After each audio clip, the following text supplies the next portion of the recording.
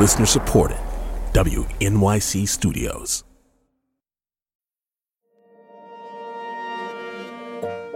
I'm Rebecca Carroll, and this is Come Through, 15 essential conversations about race in a pivotal year for America.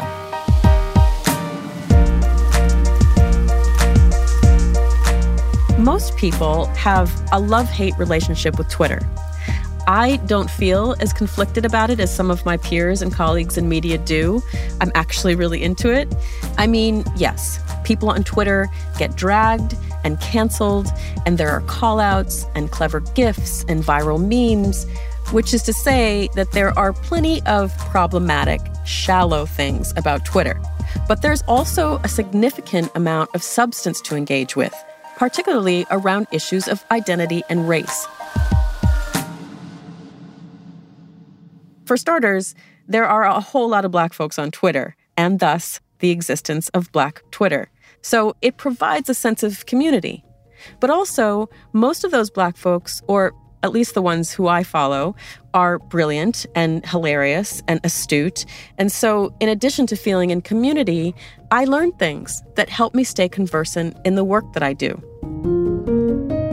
So many of the current news headlines are proclaiming that America is just now grappling with a racial reckoning. And I hope that this is true, that white people are finally starting to pay attention to and understand the foundational roots and ongoing, devastating impact of structural racism. This podcast exists as a testament to that hope. But Black people have been reckoning with race on Twitter for well over a decade. People like Ira Madison III, who understood that he could use Twitter to leverage his talent and perspective as a queer Black man with a deep love for popular culture. Ira has more than 200,000 followers on Twitter. He's also a co-host of the Crooked Media podcast, Keep It. And by the way, that phrase is something Ira popularized himself. He'd quote tweet an announcement of something that he thought was straight foolish and just say, keep it. It was wry and sublime and totally his own. Ira is also a TV writer who has worked on the Netflix shows Daybreak and the upcoming animated series Q-Force. And he was recently included on Variety's Power of Pride 2020 list. A couple of months ago, I invited Ira to come through to talk about the things we consume online and on TV, and because I wanted to hear how he used Twitter to launch pretty much his entire professional life. Hello? Oh, can you hear there me? He is. Yes. Okay, great. Excellent. Thank you for taking some time to talk. So it's so interesting to me in terms of if we're talking about generation, if we're talking about platform, if we're talking about mediums. I mean, you essentially started your career as someone on social media. I mean, what do you think it was that allowed you to really harness an audience and use it to build a career? I mean, unfortunately, I was kind of rude. I'm sorry, what? I was kind of rude, you know? Yeah. Rude. Yeah. You know, in a sense, you know, it's jokes that I feel like I made in 2013, 2014, you know, like quote tweeting people just to, you know, sort of like rile them up or that sort of thing, or just making sort of like an out there joke about a news topic that was maybe like, oh, really? You know, like a like a dark humor joke or something that really went for the jugular. You know, I feel like that was my vibe. And so where did that vibe that you're talking about and describing, where did that come from? I mean, you grew up in Milwaukee, Black, queer, interested in popular culture? Well, you know, the pop culture sort of vibe is, you know, like there's always been like a, oh, no, they didn't, like a Perez Hilton, a boss up, you know, like the lightly dragging celebrities or shade and things online have always been profitable and fun. And, you know, I think that particularly for people who do not have a large platform, that is the easiest way to get noticed on social media, right? Like those are the things that go viral often. And is that what you wanted, was to get noticed? Yes, absolutely. I mean, I wasn't doing it for kicks. I mean, I don't know. Some people do. Wasn't doing it for kicks. No, I went to school for screenwriting and playwriting, and I moved to Los Angeles thinking that my career would start right away, and it did not. And I spent several years, renting living rooms from people, like sleeping on a couch that I found on Craigslist, that sort of stuff. And then eventually, like, that sort of tweeting led enough people to sort of think that I was funny enough to, like, have me writing for, like, some pop culture sites, like my takes on pop culture. And that morphed into, okay, now I have this platform where I'm working for an actual website instead of just tweeting into the void for attention. That is when I started formulating actual critical thought about pop culture at large. Yeah, I mean, it's interesting, right? Because I've always really adored popular culture, but also felt I had a very sophisticated, discerning taste, even as like a 10-year-old. Like you, I was obsessed with Dynasty, which I thought was just a flawless playbook of fully developed shallowness. I also thought that Dallas was this cheesy, self-serious show, but there is this notion that pop culture is kind of anti-intellectual. When you were first getting interested in pop culture, was it your sense that you were entering something where you would be perceived as less smart? What's interesting is that maybe writing for it online, there was that notion, because for me, my initial interest in pop culture was always interested in, like, maybe genre shows, like a Buffy, like an X-Files, Star Trek, etc. And I flocked to message boards to discuss those shows with other like-minded people and sort of critique those episodes and theorize about them, right? And then you go to school and you're critiquing books which have been made into movies, or you're critiquing theater or film, and that is all pop culture. And so I never really felt like it was less than until I wanted a job in writing about that. And like my first job as an intern, one of my first jobs as an intern in New York was like writing for Page Six magazine, or like Okay, where I was fired from. Just because it was like after like 2 weeks, because it was just yeah, we love your takes on like pop culture and your brain and whatever. So like we need you writing stories about the Kardashians or Kristen Cavallari, And yes, and at a certain point, race plays a huge factor in that, right? When folks decided that, let's get a hot take from a sassy, brassy Black queer or Black woman or whatever, then it became something that was worth being paid for. But what was your experience in having race play a role in your sort of hot takes? I felt like race sort of played a role in my hot takes only in the sense of I am Black and queer, so those were just the interests that I had, like the things I would talk about, they would just come from that perspective. Wasn't really sort of till like BuzzFeed, where I was working there, where, a lot of the list posts and things were called identity posts. And so like, it was really just sort of drawing from your identity to create something. And that's more where I started thinking about like, what about my identity am I commodifying for the internet, et cetera. But yeah, I mean, I luckily started in this weird era after BuzzFeed had sort of like an influx of Black talent. I feel like there was that first wave where they had, like Saeed Jones and Heaven Nagatu and Tracy Clayton. Those were like sort of the first early Black people I remember like writing for a publication like BuzzFeed, doing that work. And that was sort of the golden age era of being able to sort of get hired for one of those sites as a Black writer. And I wasn't part of that initial wave, but I was working there as they were working there, like in 2014, so it was like 2 or so years of seeing that, being like, oh, fuck, they're hiring Black people now. Like I can get a job. And what did that feel like? Did that feel authentic to you? I have always felt authentic, but I just always also felt like I don't know how many Black people they're going to hire. But I mean, when you said, oh, they're hiring Black people, I can get a job now, you didn't feel any kind of cynicism about that. You were like, oh, cool. I can get a job now. I mean, you always feel cynicism about that. I mean, I moved out here to work in Hollywood, you know? Fair enough, yeah. Anywhere you go, they're not handing out jobs to Black people. Yeah, so, right. There's usually one. Yeah.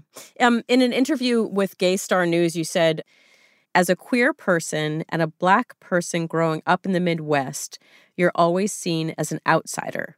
You're able to form opinions very quickly to keep your bearings, which I found super interesting. What did you mean by that? So I feel like when we approach topics for Keep It, for instance, our way of talking about something is always going to be a little different than like what you might get from another pop culture podcast, just because I feel like as a Black person and as a queer person, you're constantly in spaces where not everyone is like you, for instance, right? I didn't grow up in queer spaces. I wasn't even introduced to one until college when I found my people in the theater department. And Black spaces I grew up in, but after middle school, I was sort of thrust into an all-white, all-boys Catholic high school, and just generally living in Milwaukee, which has a large Black population, but, there's suburbs and parts of the city that do not.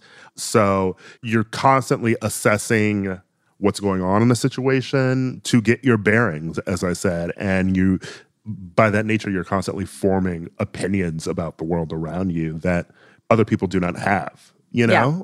Like if you are a white person who is attending this all-boys Catholic high school, Marquette, in Milwaukee, you are not going to see the same things that I would stepping into that school, right? Like things that may be racial microaggressions, things that might seem like normal to you, but actually are maybe a little racist or a little homophobic, aren't naturally going to show up to you. But that's not an opinion, Ira. That's a fact. Yeah, that's a fact, but also take that into films and pop culture then, right? A person with that particular upbringing is not going to see something the way that I see it just because of how I lived. Mm-hmm. That makes me think of Black AF. Have you watched? Yes, I have. Okay, so we're talking... I hear you giggling. In which, the writer-creator of Blackish, Kenya Barris, plays himself, who's rich and lives in L.A. with his wife, Joya, played by Rashida Jones, and their 6 kids. I'm already invested because of the title, right? Like, what are your initial thoughts? See, I'm already uninvested because of the title. No, I'm just saying, as someone who has had to find and cultivate my own sense of Blackness and whether or not that is AF, about which I have in the past felt defensive, I've kind of honed in on Rashida Jones's performance and character for a number of reasons. But also, as a whole, the show hasn't really done a lot for me. Well, I mean, it's not funny. So, I mean, that's probably why it's not doing anything for you. But listen. Doreen St. Felix wrote this great piece in the New Yorker today. And she wrote, Barris is responding in part to the curdling of the zeitgeist since the Obama era, a period in which any art that seemed to analyze the performance of Blackness was immediately deemed resonant. What? What does that mean? I balk against the title of Black AF because, one, I don't even know what the fuck that means because you're either Black or you're not. So there's no degrees of it. Okay. Okay. But I've grown tired of, that, like she said, like something is resonant just by presenting itself as Black in that sort of end of the Obama era where I've grown tired of Black TM content, content that is very much about blackness in the sense that this is going to be a show about blackness. Like, just be black, you know? Like, just tell a story about a family. And the fact that you are black and have black writers will inform that story. Mm-hmm. It's so interesting. I mean, it reminds me of when I was hired at HuffPost to rebrand AOL Black Voices to HuffPost Black Voices. And my whole thing was it has to be Black writers and Black contributors because that'll be what makes it Black, like inherently, as opposed to like white writers talking about Blackness. Well, I mean, I don't want to hear no white writers writing about Black people. Listen. No, same. But they're also a lot of the time, gatekeepers. Of course. Listen, and it's easier to get stuff out there, you know, by being, this is Black AF. I'm talking about Blackness, you know? But that's just not how I get down. But so how do you get down, man? I just read, I write about myself, you know? And I write about stories that interest me. And those stories have Black people in them. And then that informs what Blackness is, you know? Right. We used to talk about white people recognizing whiteness, you know? Like, I've been rewatching Melrose Place. And I know. Melrose Place, set in the early 90s, is a very nice capsule of what it was to be white and in your 20s in Los Angeles at that time. If those characters had been Black and written by Black writers, it would have been a time capsule of what it was like to be Black at that time. And I think that by virtue of being Black and telling your story, you are already analyzing and critiquing what it means to be Black in this era without having to let people know that this is specifically about analyzing and being Black and critiquing this era, because then after that, where's the story? I remember the first character that was like, oh my God, this is everything, was Denise Huxtable on The Cosby Show. And I spent, my sophomore and junior year in high school just dressing like her. Was there a character for you where you were like, oh my God, that is everything? I was definitely drawn to maybe the villains on soap operas that I watched. You know, I loved Sammy Brady on Days of Our Lives. I loved Kay on Passions. Those were the people you vibed with. So for this podcast, we're asking folks to have essential conversations about this year. What do you think is the essential conversation for this election year in popular culture? You know, I don't know. An understanding of I mean, first of all, like, everything is fucked. You don't ever really expect a candidate to save Black people, you know? It is a constant disappointment with American politics, but an understanding that you shouldn't, like, be seeing yourself in a candidate and idolizing a candidate. I feel like there's far too much hero worship of political candidates these days, to be honest. Also, just got to keep it moving. You got to keep it moving. You got to keep it moving. Ira, you're a gem. Thank you. Appreciate you.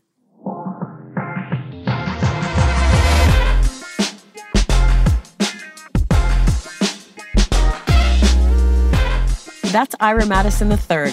He's at Ira on Twitter. We're going to take a quick break, and when we come back, I'll talk with the writer Kay Oyegun. She's helping to shape the story of one of the most popular families on TV, the Pearsons on This Is Us. That's in just a minute.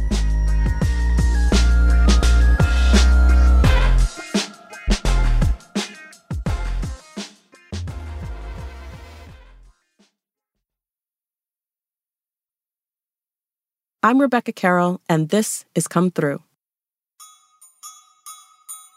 25 years ago, I wrote a screenplay on my little portable Brother word processor. Although I've worked primarily as a journalist and cultural critic, I've also always written stories across a bunch of different media. This was my first screenplay, and I was super proud of it.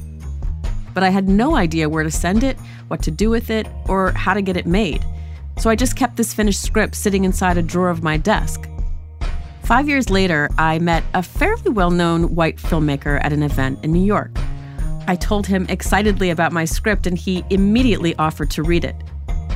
I sent it to him, and he called the next day to say that he thought it was a very ambitious piece of writing and that he would love to discuss it further with me in his hotel room. I said, "You know what? I'm good." And that was the end of that opportunity. The point is, I was a Black aspiring screenwriter with no way to get the attention of a producer who would take my script seriously without me having to sleep with that person in return. And I know that this was not uncommon for women of my generation, Black, white, and other, but it still really sucked. And even though I haven't always been propositioned throughout my career, being declined opportunities to tell Black stories as a Black woman is an experience that I've had again and again. I cannot emphasize enough how critically important it is to have Black writers and Black voices telling our stories. Our language and visibility matters more than ever. 2020 already feels like the year of saying, we're not doing this anymore. It's time to flip the narrative. Thank God things are starting to change. Black storytellers are growing in numbers, and there's a whole squad of Black women filmmakers, producers, and screenwriters who are now creating opportunities in writers' rooms for up-and-coming Black women writers like never before. Among those up-and-comers is Kay Oyegun. Early in her career, she wrote a pilot script that caught the attention of Ava DuVernay, and she hired Kay to write an episode of the television show Queen Sugar. After that, Kay got scooped up by the runaway hit show This Is Us on NBC. This Is Us follows the Pearson family, white parents Jack and Rebecca, and their triplets, 2 biological white children and 1 adopted Black child. She's been with that series since its premiere 4 years ago and is now also a producer on the show. But Kay is not just writing on a major network series. She's also been tapped to work on a whole bunch of other projects, including the film adaptation for Tome Adeyemi's fantasy novel Children of Blood and Bone, and her own original script, Assisted Living, has been bought by Paramount. In other words, Kay is in the middle of a very fierce glow-up. I'll be honest, I feel a tiny bit envious of Kay's career, but I also marvel at her well-earned triumphs.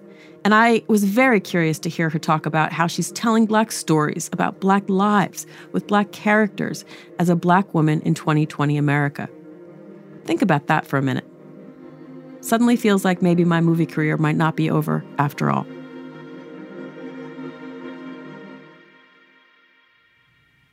Hi, Rebecca. Hello. Hi. Hi. Are we good to go, y'all? Okay, great. There's that beautiful song from Lin-Manuel Miranda's musical Hamilton called Who Lives, Who Dies, Who Tells Your Story? And then that one lyric, I put myself back in the narrative. I wonder, as a Black woman storyteller in film and television, do you see it as your job in part to put Black characters into the narrative? It's actually hilarious. I always say to people, and I've done this in drafts before, I say, assume everyone's Black unless I say otherwise. So it's just like, for me, that's my only protagonist. Black women are always my protagonists. And that's the lens through which I see the world and see characters. I can write anyone, hopefully. But I think that, there are a lot of people who have been explored. And I still think that there's a lot of exploration to do with the variety of the way, Black women see the world. I want to dig into the weeds a little bit with your work on This Is Us. What was it about the story or the show or the premise that appealed to you? It was easily one of the most human scripts I'd ever read.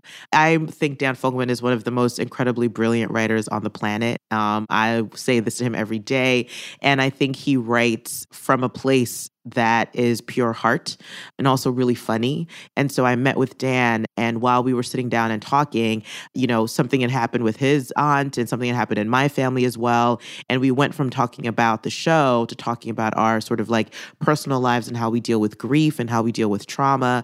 And so nothing necessarily was pitched to me in the grand scheme of what the show was, but he knew exactly what the show was. And I think once we all got into the room and started kind of building the blocks and the foundation that he already laid forward, the show started to crystallize. And so Dan Fogelman is a white guy, right?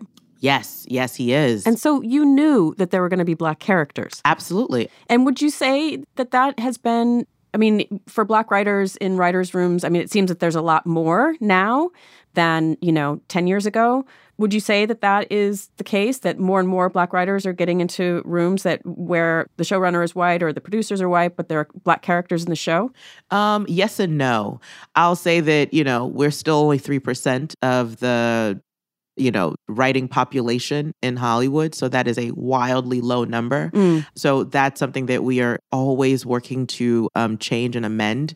I will say that there are more opportunities because of outlets, because of people having more access to creating their own shows. I will say that there is an implicit and explicit bias that happens in all of these spaces.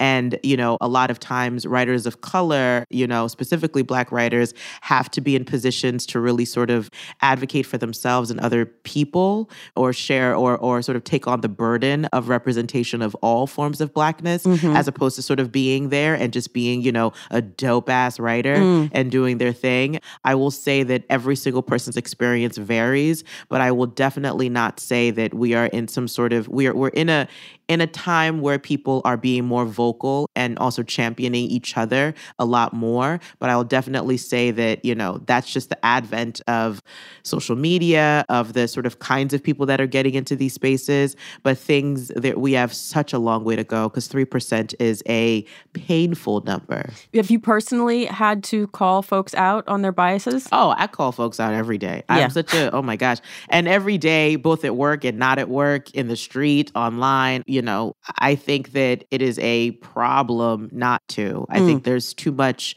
that can fester and linger and grow if it goes unchecked. Right. And so back to This Is Us. You wrote an episode for the first season that really resonated with me called The Pool, which deals very specifically with Randall, the Black adopted son of white parents.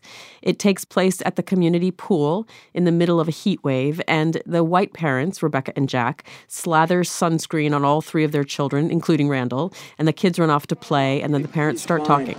They are all fine. And does Randall need sunscreen? I mean, have we just been wasting sunscreen all of these years? That I have no answer for. Chair. The answer, by the way, is yes, he does need sunscreen. Kay, what made you want to include that as part of the storyline? So I'll give you the full breakdown on The Pool. That was the 4th episode. It was written by Dan Fogelman and Don Todd. And the conversation was sort of laid on the table that we want to find a way to sort of tap into a conversation about Randall's identity and how he fits in. And the funny thing is, before we started The Room, we all had to send these emails out of sort of pitches. We used to do that very much, where we would, over hiatus, we would put together these long emails of pitches and we would send those to our bosses. And the funny thing is, The Pool framework, I was the one who pitched that just because I remembered my time and my experiences at the pool growing up in Philadelphia and sort of what the demographics and the shaping of a lot of these pools are. And also my brother accidentally or purposefully drowned. Not drowned as in he's gone. He's very much here. He's actually physically here right now. But he was trying to get attention and he accidentally drowned and overplayed his hand. And so that was sort of the framework for the pool. And that's what happened with Kevin.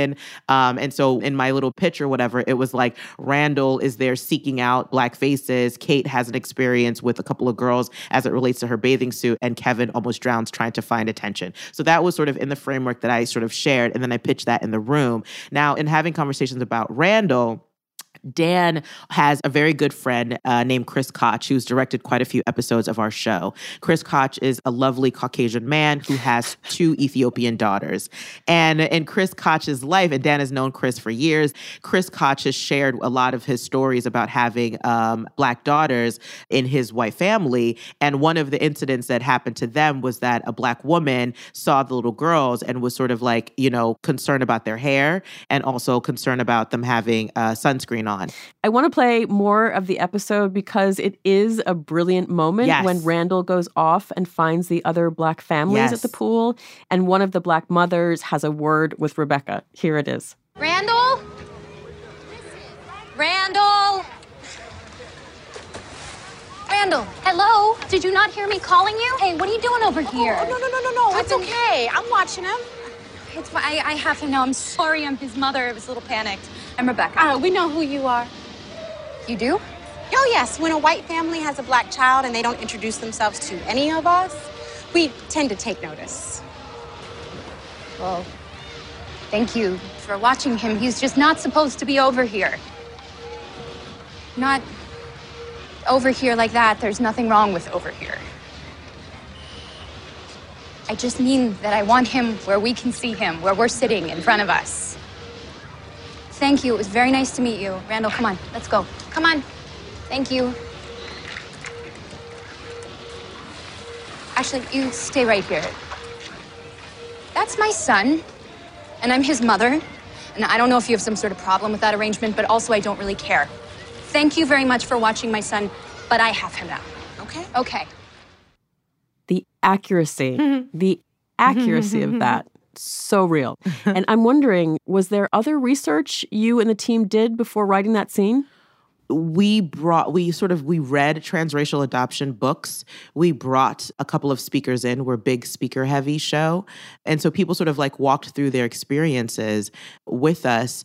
In that particular scenario, no one pitched that directly to us, but we kind of in the room had those conversations. So it was just sort of what would happen if Rebecca walked over here. And so it was just, I was like, well, they would have noticed, they would have known. And the likelihood that the Pearsons would have introduced themselves is probably very low. And then in saying those things, then it was sort of a rebuttal from another writer in the room, basically being like, well, I think that Rebecca should stand up for the fact that she has this son and that's her son and that's who she loves and she's raised him forever. And it's like, if this woman is coming at her in a way that is not appropriate, she should definitely stand up for herself. So a lot of times when things come out on screen, they're based on conversations that we are having in the room. Did someone in the room say that the way that the Black woman came after her was inappropriate? I think everyone had a variety of feelings about that. I think watching our show, every moment, everyone has a point of view on that moment. And so, yeah, there were people who felt like she had no right because that was, Rebecca's son. That's her kid. And then there were other people who felt like, well, she's not encroaching. She doesn't want to raise the kid. She wants to sort of like share her point of view about what she's seeing. So, yeah, no, I think the only way a writer's room works is if everyone brings their own point of view to the stories. Because if not, you just get a preaching thing. But it also just speaks very much to ideology in terms of interracial adoption, right? Which is that, it made me think of a few things from my own experience. One, that my white adoptive mother didn't know how to manage my hair, like at all, but is still defensive about it to this day. But then the other thing is that after I had my son and finally had a Black relative, we were visiting one time with my parents, and my son was probably about 8, and he was fishing with my brother, who is white. My adoptive parents had 2 biological children. So I was at this cookout with my parents, sort of waiting anxiously for my brother to bring my kid back from fishing. So, just sort of increasingly feeling tense. And then I saw him sort of bounding across the lawn toward me, and I suddenly felt complete. And later I told my mom that it was about having my people around me, right? And she said, but we're your people. And I had to say, like, Mom, no, you're not my people. And I think that is one of those things for Black adoptees in white families that is really tough to talk about and certainly tough to write about. Is there conflict around the way that it's written? Or is it generally just people sharing their views? Or how does that work? So let's say, for example, I said in the room, Randall is with his family and then, one of his daughters bounds over. And then he reflects later on to, his mother or Kate or Kevin that he felt like, complete because he had his people. And then, they say or she says, but we're your people. And he says, no, you're not. Now, that is something that if I pitched that in the room, there would be a discussion around it. Mm-hmm. Because I think the point of views, because even hearing that now, all these years, 4 years in, I hear the voices of all of my, lovely partners in the room, because we'll say we want to tell that story. We want to see that scene. Now, what are all the perspectives that could go in that moment, right? Mm-hmm. And so it would end up being a very, very colorful, fun discussion of what it means to be one's people, how we can make sure that Randall's point of view is coming across, but in a way that doesn't completely undermine the love and nurture and work that Rebecca has put in for X amount of years, raising him. So it would be a situation where we would do our best to kind of explore what you were feeling potentially, what your mother was feeling, and find a way to get to what the core purpose of what that moment was about. And sometimes we, are able to sort of service that and put that across. And sometimes it's much trickier. But I think that kind of moment is one that if we were only in Randall's point of view, that's all we would get. But I think because of the kind of show that we have and the kind of makeup of our room, we would want to also explore what that felt like to be received on your mother's end. Did you grow up in a creative environment? No. I didn't. I grew up in a very kinetic environment, if that makes sense. It's so funny because I have friends of mine who, their parents were poets or musicians, or they played music in the house, or they did all of these things. I grew up in a very survival mode environment. I grew up in Nigeria, and we moved quite a bit, parents separating, my sister passed away.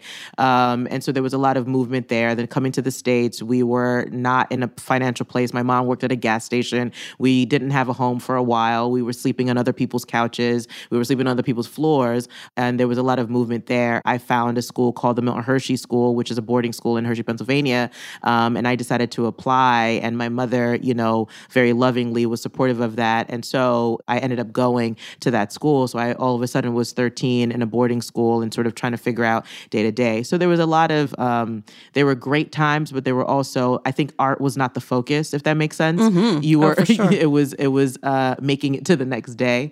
And so, yeah, so I think I learned a lot of things once I came of age, in a sense, and things got to slow down a little bit. And I had the time to sort of, process and read things and sort of take those things in. But when it feels like things are shaking so much around you, listening to some smooth, Sam Cooke is probably not high on the priority list.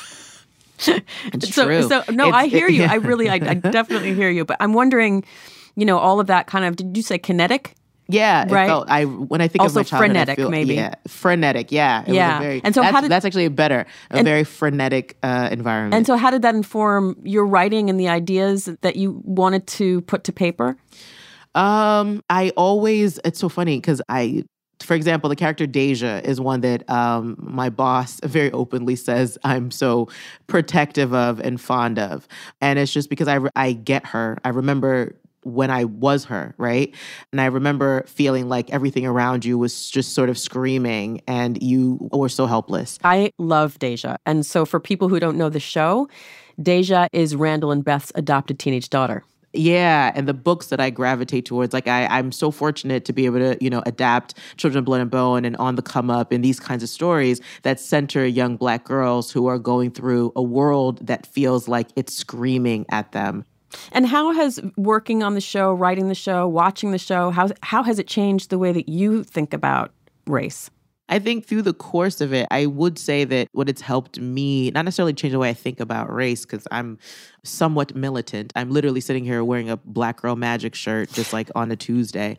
But it's like, it's just, When did Black Girl Magic become militant? In the sense that I'm militant in general, and I'm also very sort of, I don't know. I love being Black. I've always loved being Black. And so it's like as many times as I can be very front and center about that, I tend to. I'm also Nigerian, so I wear my flag every day almost. So it's very much like I put it on my person. I'm not just a Black woman living in the world. I like to also adorn with it. So that's what I mean by militant. And I engage in a lot of these conversations consistently just because, it's important to represent, right? So all of that is to say, what has it done to change I don't think it's changed how I see race. I just think that in spaces, I think it's made me much more intentional. Intention and impact has become something that I think is really, really important. So this show is about essential conversations at the intersection of race and other issues in 2020. What do you think are the essential conversations for you personally this year? Oh boy, I think this year specifically, we're in such a in such a weird crisis point. And with our election coming up, it's something that I'm a believer. I'm a Christian. And for me, the biggest thing that I sort of, as Kay Oyegun wants to do is I want to talk to other Christians. I want to talk to other believers specifically about their one issue rationale behind supporting particular candidates that on a global level have actively undermined, undervalued, and destroyed and eroded our way of life. Give me an example. I think we're in a space where Christians and children of God and evangelicals are lumped into one, which is not the case at all. Evangelicals are voting with their own biases that they do not want to acknowledge as racially based, but instead is about abortion or about homosexuality. And those are the two sort of like big sticking points. So, every other marginalized community be damned as long as abortion and homosexuality are like at the front and center, which is the lie, which is the big lie that a lot of people believe happen to be within the Christian faith. And so that's something that, has been big on my heart, and something that I, this year in particular, finding ways to have conversations with a community that claims to read the Bible is something that I personally want to do. I mean, I wanted to start with that Hamilton reference because, of course, it is a retelling of how America was made and who our founding fathers could have been, sort of essentially re-envisioning how our country would look like if it had been created by Black and brown voices. Does it matter to you as a storyteller when it comes to telling inclusive, representative stories, who's in office? Absolutely, dear God. It's just, it but matters 1,000,000%. Yeah. But specifically, how does it matter? How does it affect the stories that you write or you're able to tell? Well, I think what it does is it shifts the tide. We are in a very different society as a whole from 2008 up until 2016. And so the culture has shifted. It's made a seismic shift, and it's making things that were underneath the surface for storytellers kind of have to bubble up to the surface. It's making people sort of think critically about the world that's around them, and making people challenge a lot of the notions that they probably otherwise wouldn't have because they felt, well, it's not that bad. And so as a storyteller specifically, it's made me more resolute about the kinds of stories I want to tell. It's made me also want to take in and absorb content that I hadn't before. I've sort of gone back to the wells of reading more of our sort of like literary icons. I've begun rereading Langston Hughes. I've begun rereading Zora Neale Hurston. I've begun rereading James Baldwin, just because it feels like there's just sort of a need to tap into some sort of foundational information to kind of re-engage with what frustrations and traumas and self-love and all that kind of stuff, are from the greats, if that makes sense. It's also reignited the need to sort of not just be comfortable in your own spaces and really sort of advocate for everyone around you. And we are in a process of continuously trying to dismantle the systems that exist. And people are taking it upon themselves to create opportunities and spaces for people to be able to do, tell their own stories and build new branches and new spaces. So it's an ongoing process. And until there's an old guard that is truly wiped out, what you have to do is create space.